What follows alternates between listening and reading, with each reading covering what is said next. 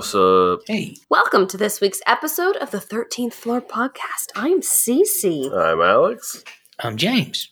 And you might hear Louise rattling around with her little collar. She says hello. James, how you been? Been good. How about you guys? Been hanging in there. I'm tired. I just want to sit down and eat some ice cream. You know what I mean? Yeah, me too. Ooh, Yay. Cinnamon.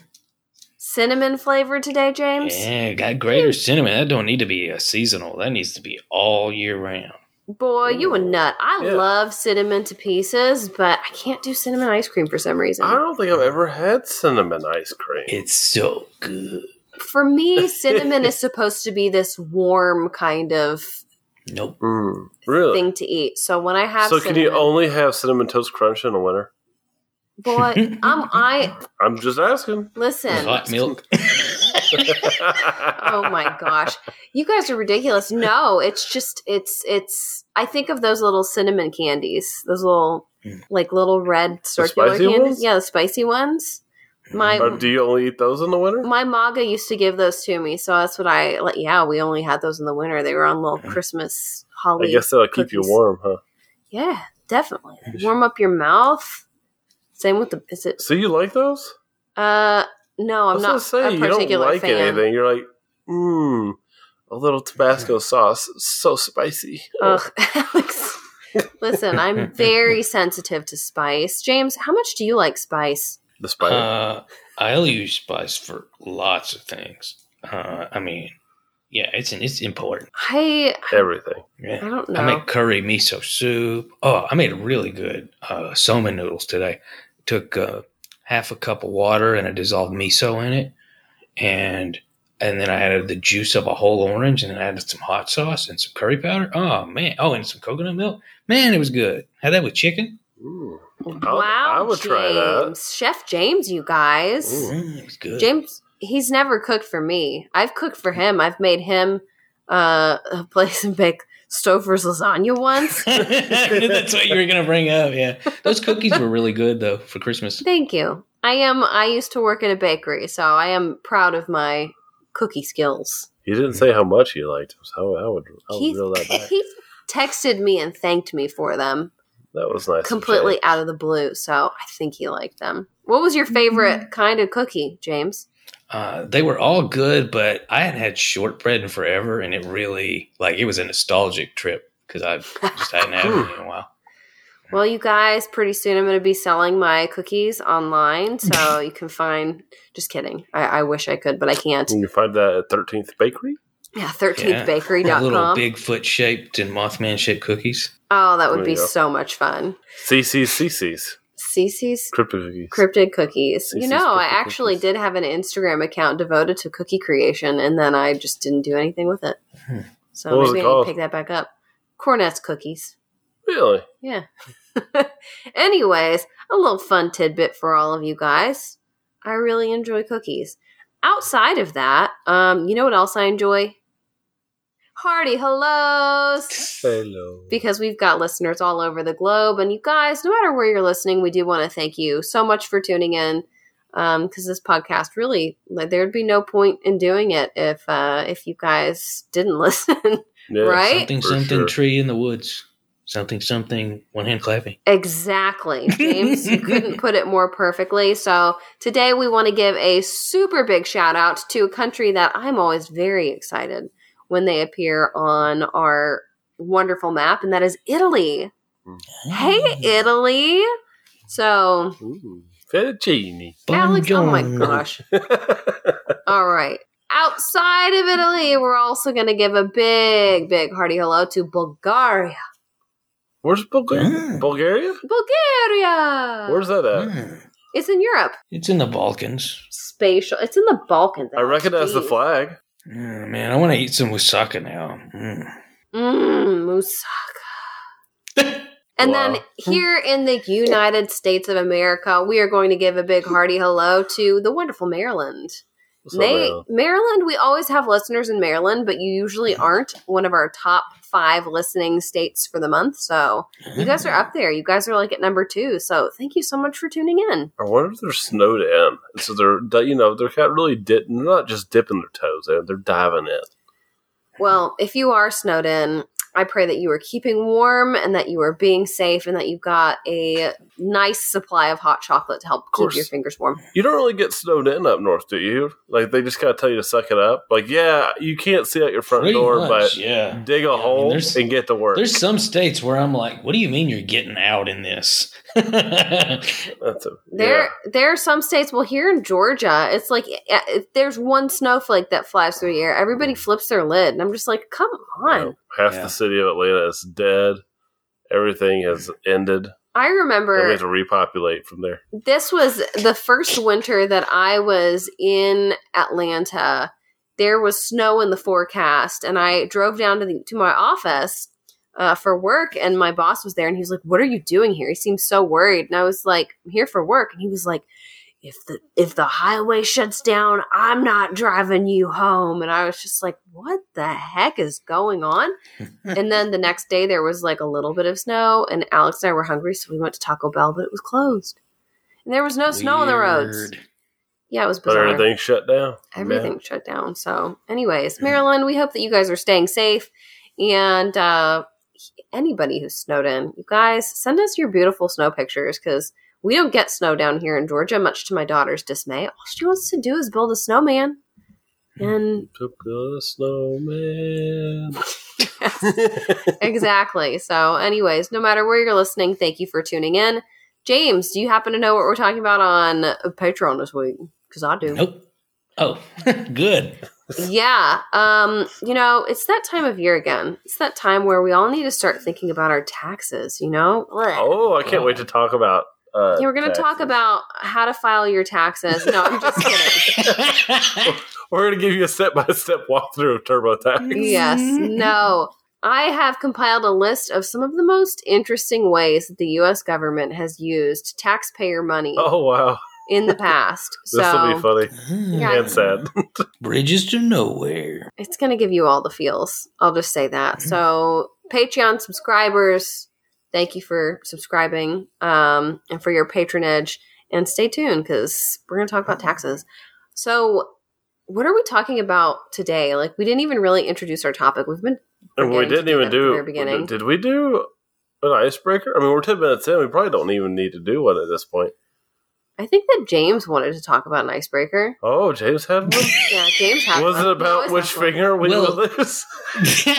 Well, since we're talking about prosopagnosia, a.k.a. face blindness, I was wondering if you've ever had a peculiar, probably awkward case of mistaken identity before. Oh, yeah, definitely. It hasn't been like – it's happened to me – there's one incident that I can remember where I encountered somebody in public that I thought I knew, and I went up and I said hello to them, and then they were just like, who the heck are you? And I don't know if maybe I did know them, or maybe they were the ones that were having a facial blind moment, but it was a very awkward situation, and it made me feel very uncomfortable. But yeah, it's not a comfortable feeling when you think you know somebody, and then they're like, I have no idea who you are. Yeah, I've done that before. Yeah, I think everybody's had that time where they walk up beside, but like they're like with probably some friends, and then they walk up to someone, and they're like tap them on the shoulder, hey man, and then they turn around and like, Is there anything worse than somebody on the phone saying, hey, how are you? And you respond back, and then they just keep talking on the phone like, oh, I'm sorry. I thought I knew someone. And then you have to pretend like you're responding to somebody past them. Like, see ya. Yeah, that's pretty bad. I do know somebody that they were, I think, at the mall, and there was a big mirror, and they saw this mirror, and they saw this person staring at them, and they started yelling and screaming at them, and then they realized it was themselves. That person has a severe case. Yeah, I don't even know if I would call that person they literally failed the mirror test. They failed the sentience test. So it happens. And then they felt like an idiot and they left. I bet. There's literal ants, like the bug that passes the mirror test, and they fail the mirror test. James, my goodness, just being saying. rude.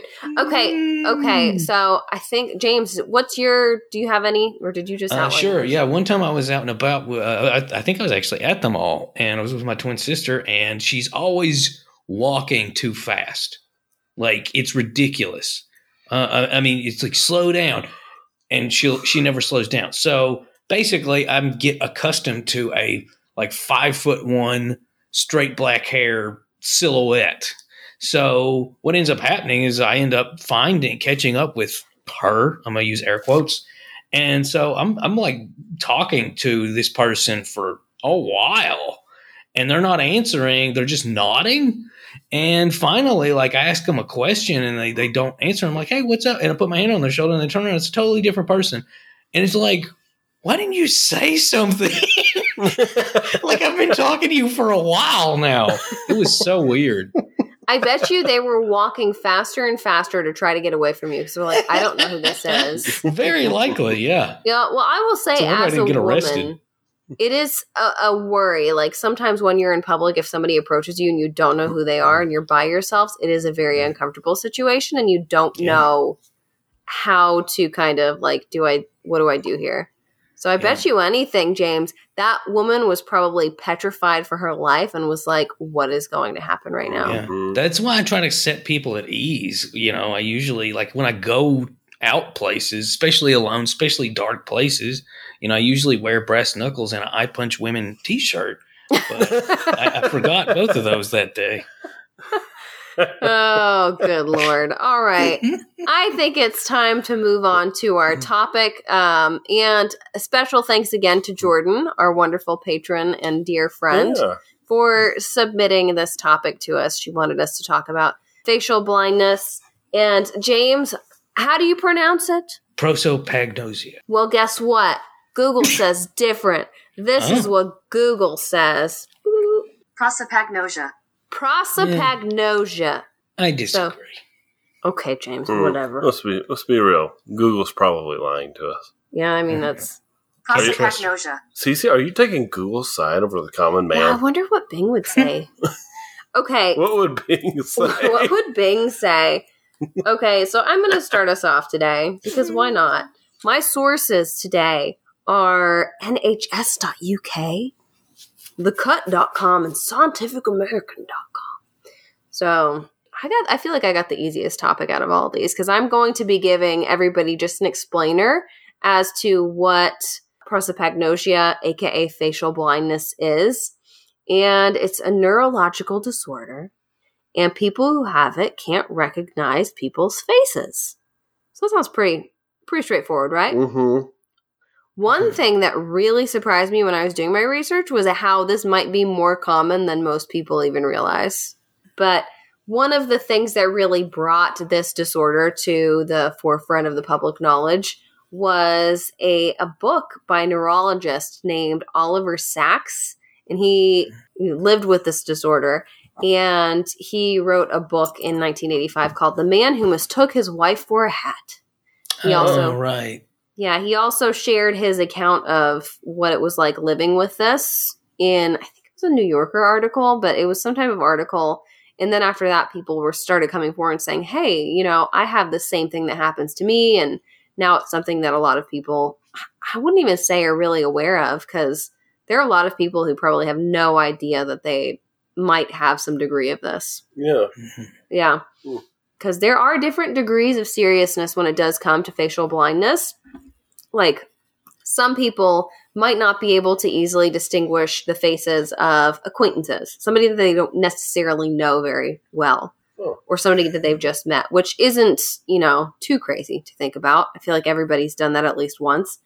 And then some people with more serious cases might have trouble identifying the faces of their loved ones and their family members or themselves, much like your pal Alex, who was yelling at himself in a mirror.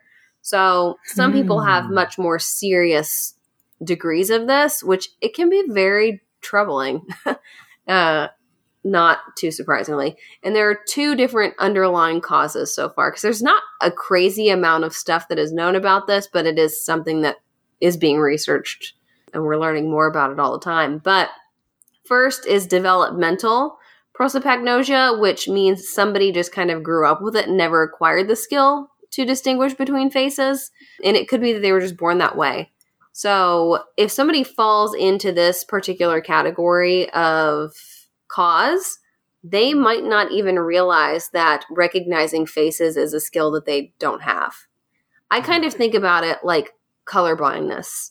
Like if you've grown up colorblind your entire life, you might not even realize that you're colorblind until something happens and you're like, oh, wait a minute, I can't see green, you know? Yeah, it's usually like a test or something like that catches it. Well, because otherwise you never know. It's so crazy. It is. It's bananas. But people who fall into this category, they usually figure out different ways to cope with their lack of this skill. So instead of like recognizing people by their face, for example, they might figure out how to recognize people by their voice. So it's like, oh, okay, that's Alex. I recognize his voice. I know that that's Alex.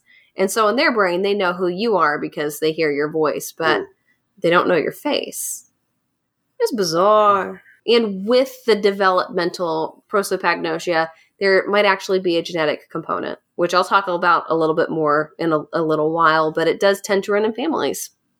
So there's that type. And then the second type is acquired prosopagnosia, which is when somebody happens to have some type of trauma occur to their brain. So they might have a stroke, they might have head trauma, but something has happened to their biological build that is affecting the way that they can recognize faces, which doesn't sound too crazy to me. For a very long time, that's what scientists thought was the leading cause of facial blindness. And then they started to realize, oh no, more people have this, like children have this. And so right now, developmental prosopagnosia is far more common than acquired. So yeah, overall, how do people cope with this? You might be thinking, because it's not the easiest thing to treat. Bless you, Louise. Yeah, Louise. You may have heard a sneeze on this podcast. It was chorizo. I was wondering what that was. She sneezed. But there are some real rehabilitation methods for people who might have experienced brain trauma. But for developmental cases, sometimes practicing makes perfect. So they might have various exercises that they do in order to study. Like they have to really study somebody's face in order to figure out, okay, this is what this looks like and this is what that looks like. So yeah, there are certain exercises that some people can do to help.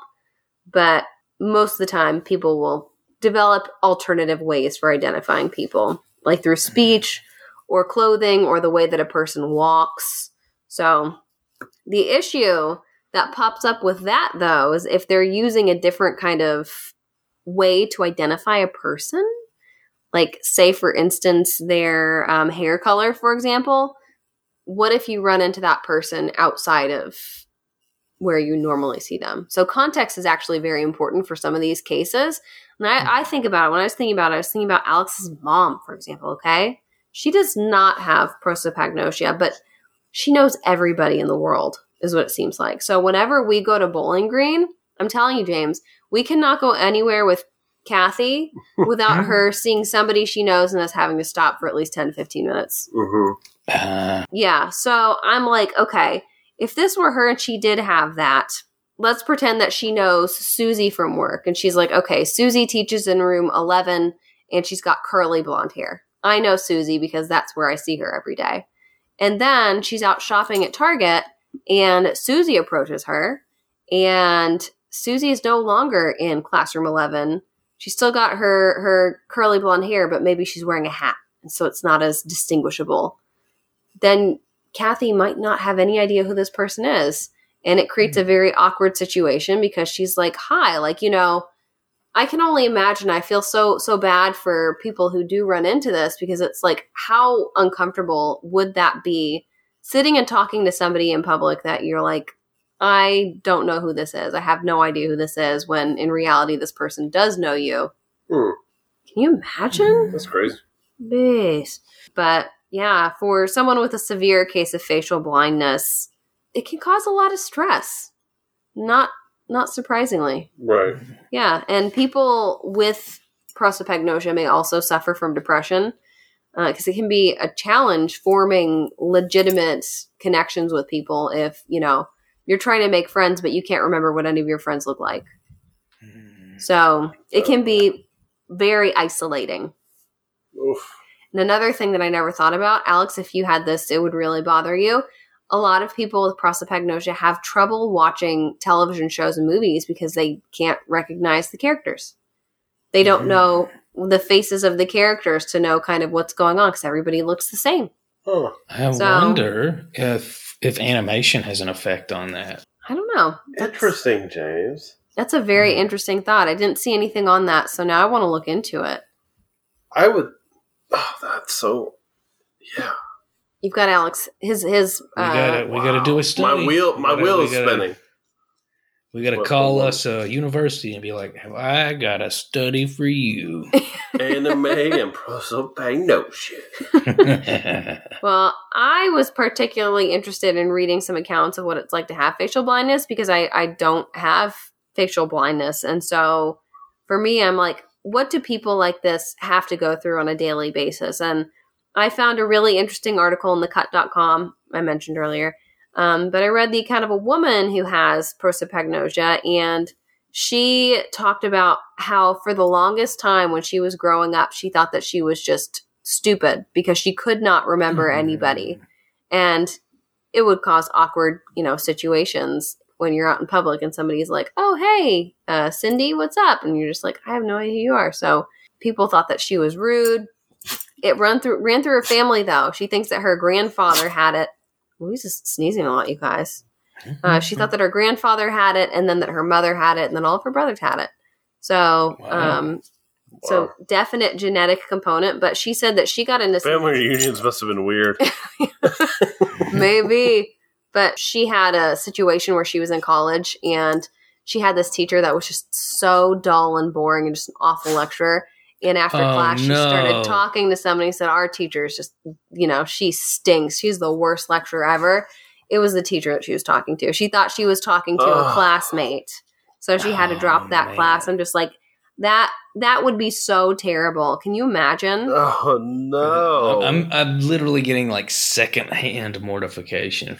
Well, it actually makes me wonder, okay, because there have been situations where I have gone up to people and been like, hey, what's up? Like kind of talked about earlier. And they're like, I have no idea who you are. What if they had prosopagnosia? And then this also makes me wonder, my old chiropractor could not remember me every time I went. Oh, yeah. What if he had prosopagnosia? And he would call me Alex. And he... Wow. Yeah, he would call me Alex. Recognizes people by the cracking of their backs. Yeah, I know. But he called me Alex. And then he also, for the longest time, and this is why I ultimately ended up leaving his practice, after I had Gwen, because he treated me when I was pregnant, after I had Gwen, I started going back to him like 5 months after I had Gwen, and he told me, you look excellent for being pregnant. And I'm just like, dude, I'm not pregnant anymore. So, but yeah, it made me wonder. I was thinking about that, Alex, as I was doing my research. I'm like, what if Dr. JJ had prosopagnosia? He very well might. He very well might. He very well might. I wish the best for Dr. JJ. But anyways, another thing that this woman said in this article is that in order to identify her children in public, she would have to take a picture of them before they went out so that she would remember what clothes they were wearing. Oh wow, so, that's tough. I know, and that's got to be so scary going out in public. She said that she had super social, or I guess anxiety out in public because you go out with your mom, you go out with your family, and if you get separated from them, what do you do? So she also shared a story about how she was at a theme park with her family, and they were late. They showed up late, and she's just sitting out front. She's steaming hot, like waiting for them to arrive. And then it turns out that they were there like for 20 minutes, and they were sitting like 15 feet apart, and they just didn't realize that they were both there at the same time because they didn't recognize the faces. So ultimately, I guess what I'm really getting at here is that there are a lot of unexpected consequences to this, that somebody who doesn't have facial blindness would not even necessarily think about, because I think that a lot of us take the ability to recognize faces for granted. So this was a very eye-opening topic for me. And it made me wonder, how is the pandemic affecting the way that people are recognizing faces, since everybody's wearing masks now? So, there's been a lot of research into how it's affecting children with their ability to recognize faces, and a lot of children are having trouble recognizing faces. So I can only imagine how tough this has got to be for somebody who does have prosopagnosia and might identify somebody just by the shape of their mouth or the way that they move their face. So a lot of interesting things to think about. But James, I am going to pass the torch over to you, because you're talking about how biologically we became able to recognize faces and the importance of it, right? Sure. Yeah. Human beings, and it's funny, we talked about this in the last Patreon. Human beings are hyper-social creatures. And there's a lot of ways that social creatures identify one another, but no species on Earth that I'm aware of is as reliant on visual acuity for social purposes quite so much as human beings. So, case in point, if we look at other social animals, like a lot of rodents that live in small communities, they go a great deal on chemoception, or smell, as we would call it. And so do a lot of social insects, ants, bees, wasps. They go tremendously on chemical cues. That's sort of a big thing. And when they do use vision, it's usually just to distinguish not so much between individuals as much as it's just to distinguish any kind of anomaly, like, the difference between, for example, the queen and a worker, which that's pretty easy to do because it's a question of scale. So most social animals rely on a variety of senses, and smell is a big one. But humans, being primates, visual acuity was very important to our evolution in general, because if you look at primates, they're unique in the sense that they have two eyes in front of their face. And that's a peculiarity among a creature that in every other physiological sense is largely herbivorous. Let's say opportunistically herbivorous. But the reason for that is because being primates, being in arboreal and in treetop settings, having good depth perception and having good visual acuity is the difference between going from one branch to another and going from one branch to thinking you've got another and missing it and falling and breaking several bones and dying. So depth perception was a huge part of just human visual evolution. Color perception was a huge part of mammal evolution to avoid predators.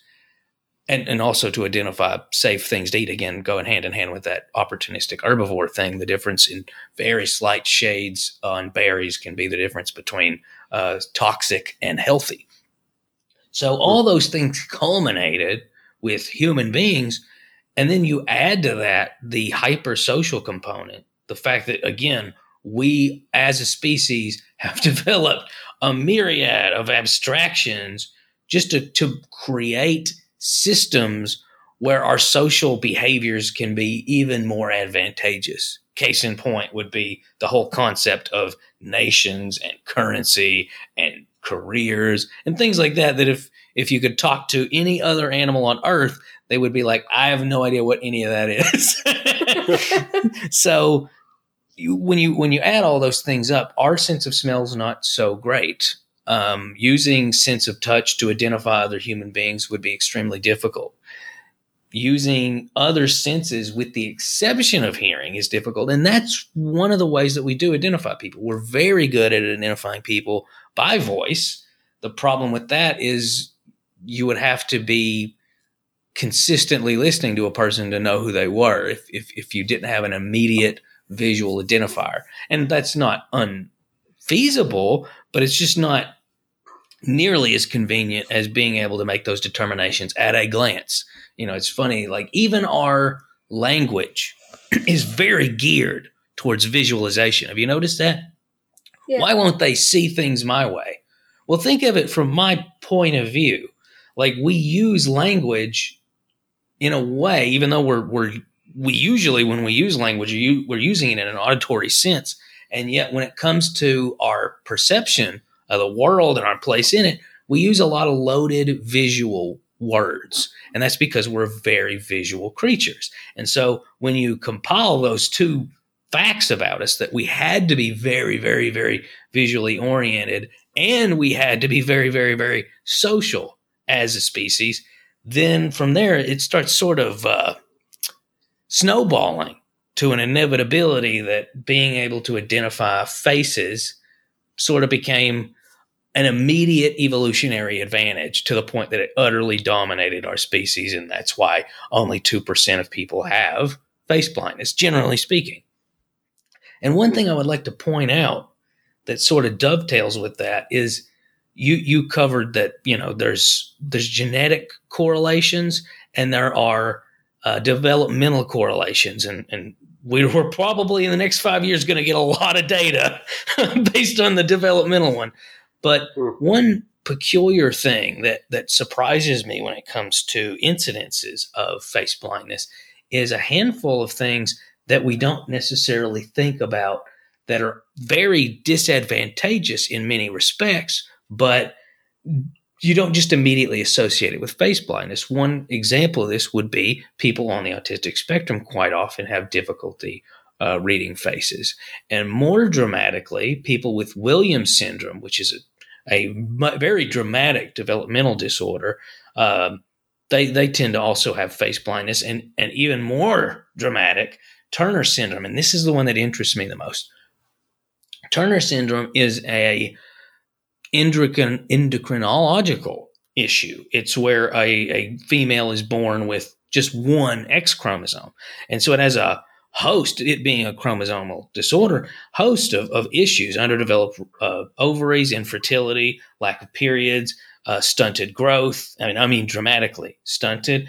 But what's interesting about it, and I don't really know if a lot has been done researching it. Here we go. We got another one that we need to call a college about, is because it has a lot of problems, heart and kidney problems, tons and tons of problems. And yet, why this would cause face blindness as a common issue is not very well understood, if understood at all. And the only reason I went on that little sidetrack is just because it does interest me. I know somebody who had Turner syndrome, and so I didn't realize that was a symptom. Yeah. It's not universal, but it is often associated with the condition. So interesting. Yeah. Huh. But let's talk a little bit about the fact that human beings are, I've talked briefly about the K versus R selection, and human beings are very, very, very, very K selected creatures. That means that we have very few offspring and we invest a lot in them. And for that reason, more so than just about any creature on Earth, human infants are quite helpless. Just the complete opposite of an R-selected animal. Many R-selected animals, they can walk minutes after being born. And in some cases, they instinctively have all the comprehension that they need to survive into adulthood.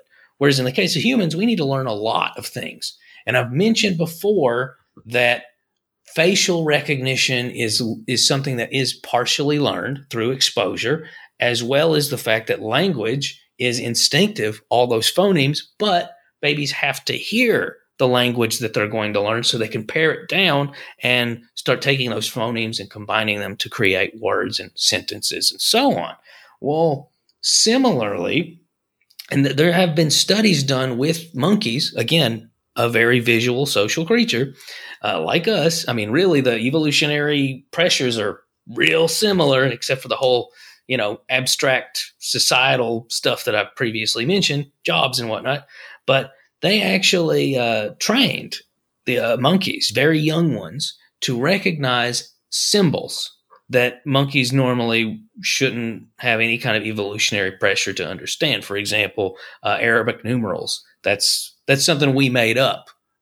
And yet they started teaching them these things. And when they did, they did fMRI scans of their brains, and lo and behold, the wiring had changed in a way that showcased that these patches in the mind of these monkeys had been altered so that they could understand spatially those symbols and have room for comprehension of them. And the reason why that's such an important discovery is it showcases that when it comes to recognizing human faces from an evolutionary standpoint, it really is about 50-50 nature and nurture.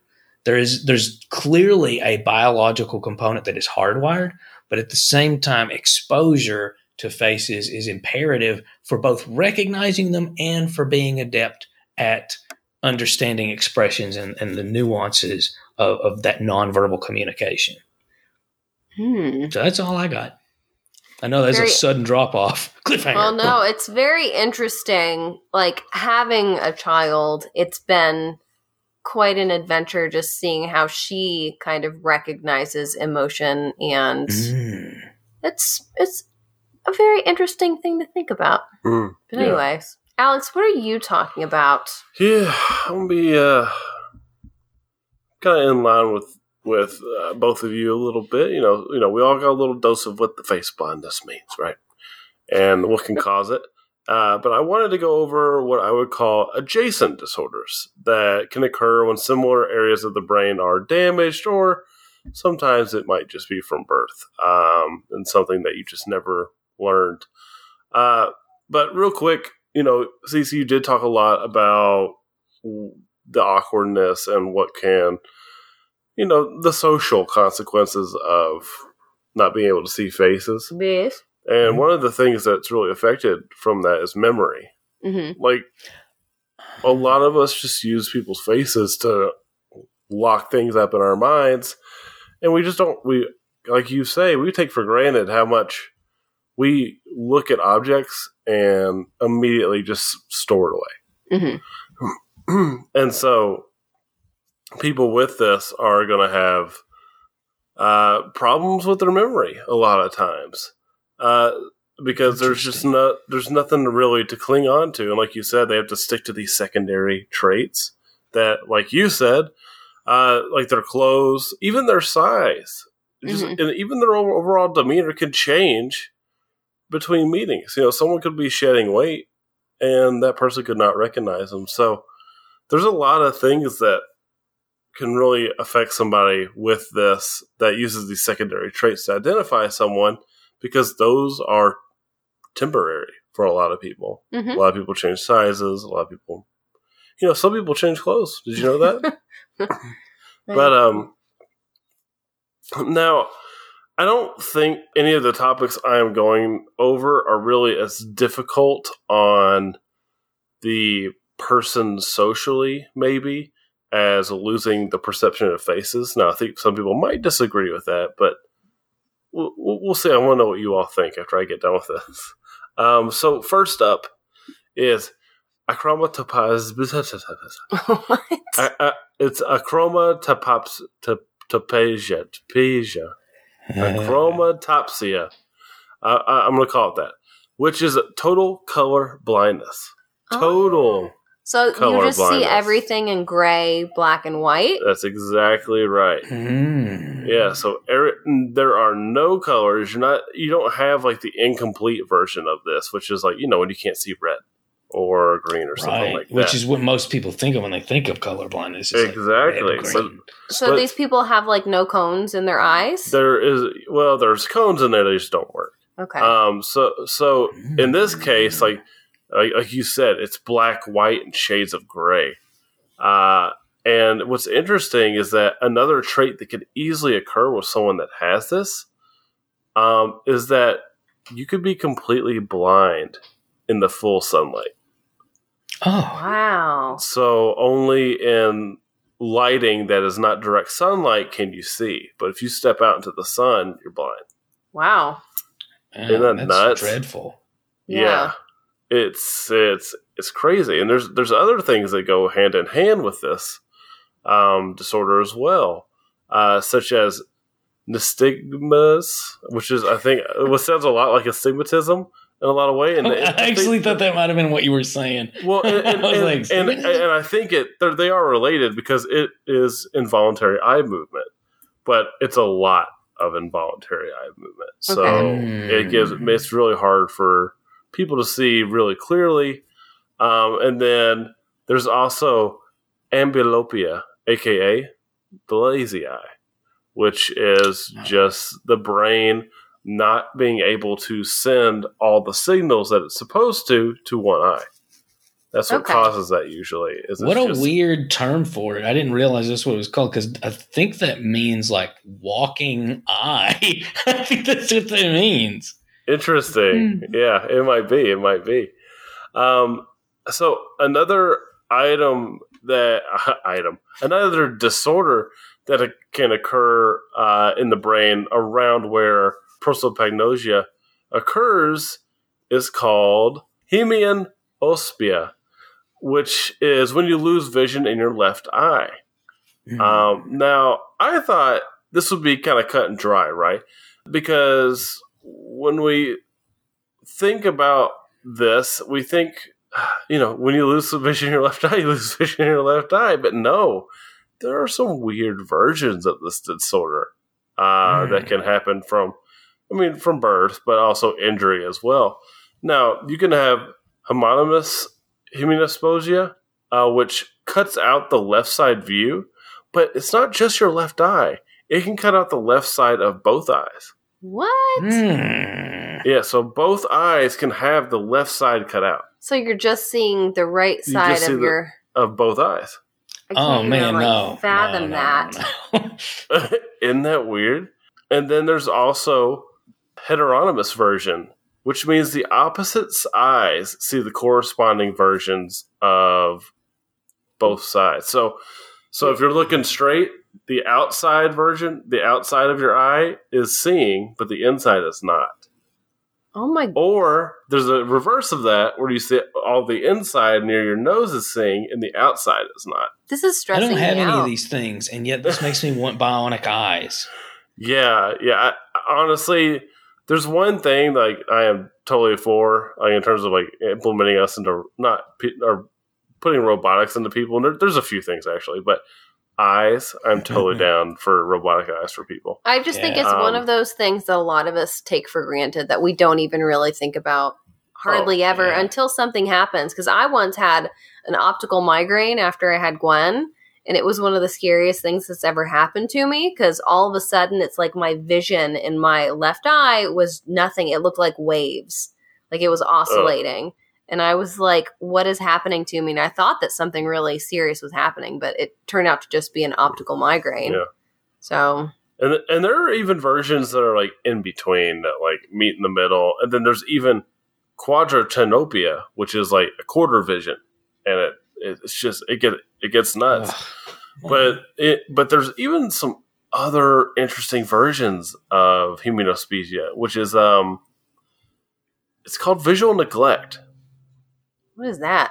And it's got a few names. So it's visual neglect, hemispatial neglect, or unilateral spatial neglect. And this is really strange, but maybe not so strange when you think about people in public. But some people, despite being able to see everything around them, are unable to process certain elements of that information.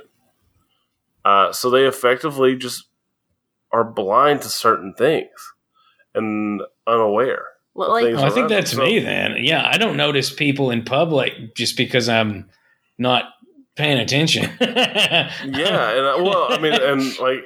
some people just don't pay attention, right? Like sometimes I think people are like, I said hi to you, and you walk right by me like I was a stranger. Like I didn't know anybody was there. I was just walking around. Well, it's funny because when I was doing my research today, I did actually think of your mom. Oh yeah, well, yes. I thought about her with this one, and then it's kind of funny, James, that you mentioned that you might have the last one because this one sounds a lot like something that a certain man that rhymes with Mames has. And that is this disorder of topographical disorientation. AKA, I get lost a lot. AKA James. I get lost always. I never know where I am. This disability is when someone lacks the ability to assess spatial information like landmarks. And this can sometimes be caused by lesions on the brain. James. But it could also just be from birth.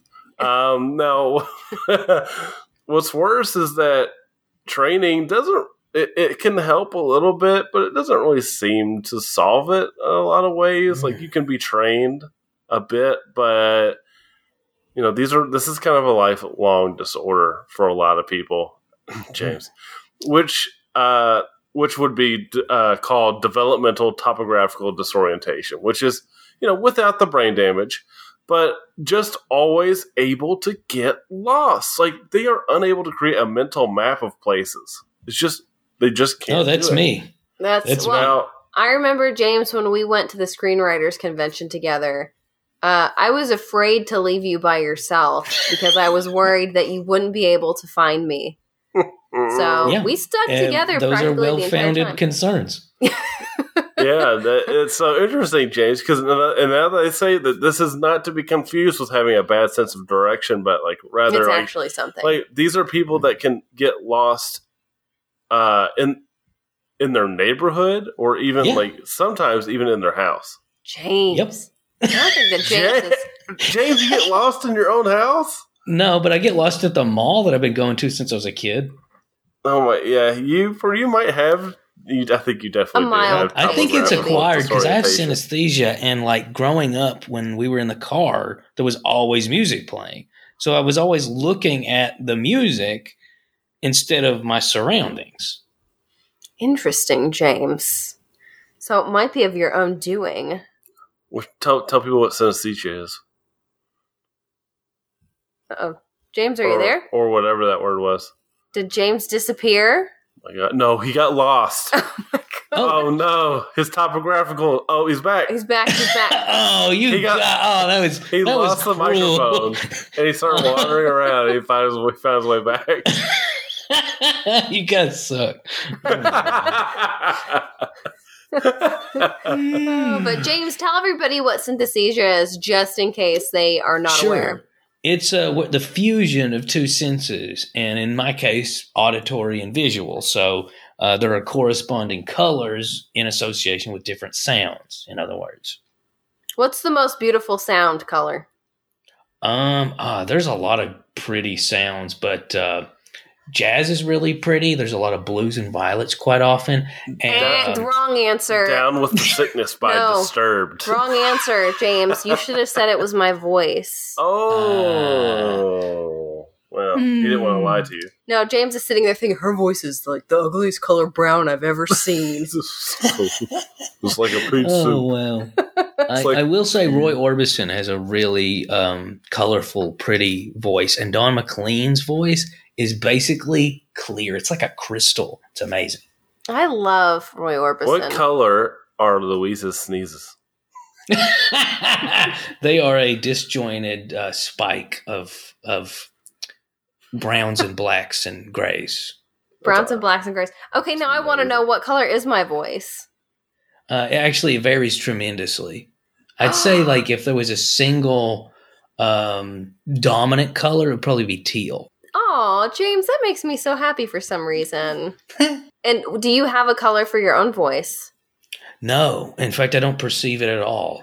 Interesting. Wow. Well, James, I learned something new about you today. I knew that you had synesthesia, but it's just interesting to hear more about it. But Alex, did you have any other items to talk about? No, that was it. Else? I just really wanted to end on making fun of James a little bit. Hello? Oh, man. Dang. Oh, no, James, we love you. But, yeah, you do get lost quite a bit. I do. Yeah. You have to tie a rope on him when you go anywhere with him. You gotta put one of those little backpacks on him with, the long monkey tail, the monkey backpack. Oh, my God. No, fortunately, you do not have to do that with James. But, James, when we went to the screenwriters convention, I was legitimately worried that you would get lost and I wouldn't be able to find you, or you wouldn't be able to find me. So So I could just picture you like going down a staircase, and then I'd be like, "Where did he go?" There's been times where I've driven places and gotten lost and just thought, well, I wonder how much it would cost to just live here. This is my new home.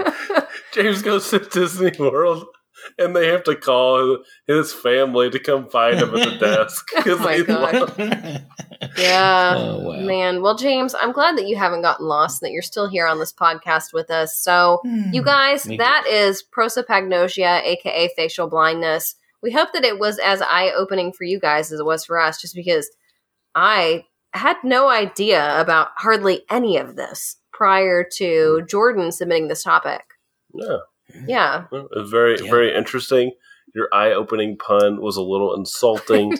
I know you didn't mean to do it on purpose. Oh, but no, it's an interesting thing, and it's something that my heart goes out to anybody who has these severe cases and they can't even identify their families. Okay, let me go grab the V's. Hold this, please. Oh, God. No wonder there's so many different colors that James sees when you make all these sounds. Listen. I'm getting to the point in my pregnancy where I'm having trouble, like, standing up like you should have seen me earlier, Alex. When I put our ice cream in the freezer, I had to squat down to put it in, and I couldn't get back up. So sorry, I threw my back out. Yeah, we're both having trouble over here, James. Alex, it's time. Can you pick a topic out of this vase? I didn't even let you finish. I grabbed one from the dead center. Dead center, after okay. Tossing it around. What are we talking about next week? Ooh. We're talking about weather manipulation. And this is submitted to us by Carson in Texas. I feel like we've talked about weather manipulation before, but there's some things going on right now that some conspiracy theorists are like, hey. Oh, that's true. Hey. I have seen this talked about a little bit lately. What's going on? So we can probably talk about something like, I don't know, HARP. That's what it's called, James, right? Yeah. Yeah. Look at you two. Just so knowledgeable. Wow. Yes. Well, my dear brother, he's texted me and asked me questions about it, so I looked into it a little bit, but all right, don't harp on it. We'll look into it more for next week and report back to you guys on weather manipulation. Is it possible? Ooh. You got anything else, James? Yeah, listen, I just want to have a conversation with James. I just like talking to James. We talked to him at the beginning. I'm sick of James. Let's wrap it up. All right, you guys. Do you have anything that you want to say before we sign off? Just that our music is by Grant Cook. You can find it on Amazon Music, Spotify, iTunes, anywhere you listen to music. Yes, and Grant, congratulations on your the arrival of your child, which is coming up soon, or I guess the upcoming arrival of your child. Yeah, I'll probably be here by the time this episode goes out. Yeah, it could be. Close. So, anyways, yeah, well, you guys, thank you for tuning in. Until next week, we hope that you can keep it strange.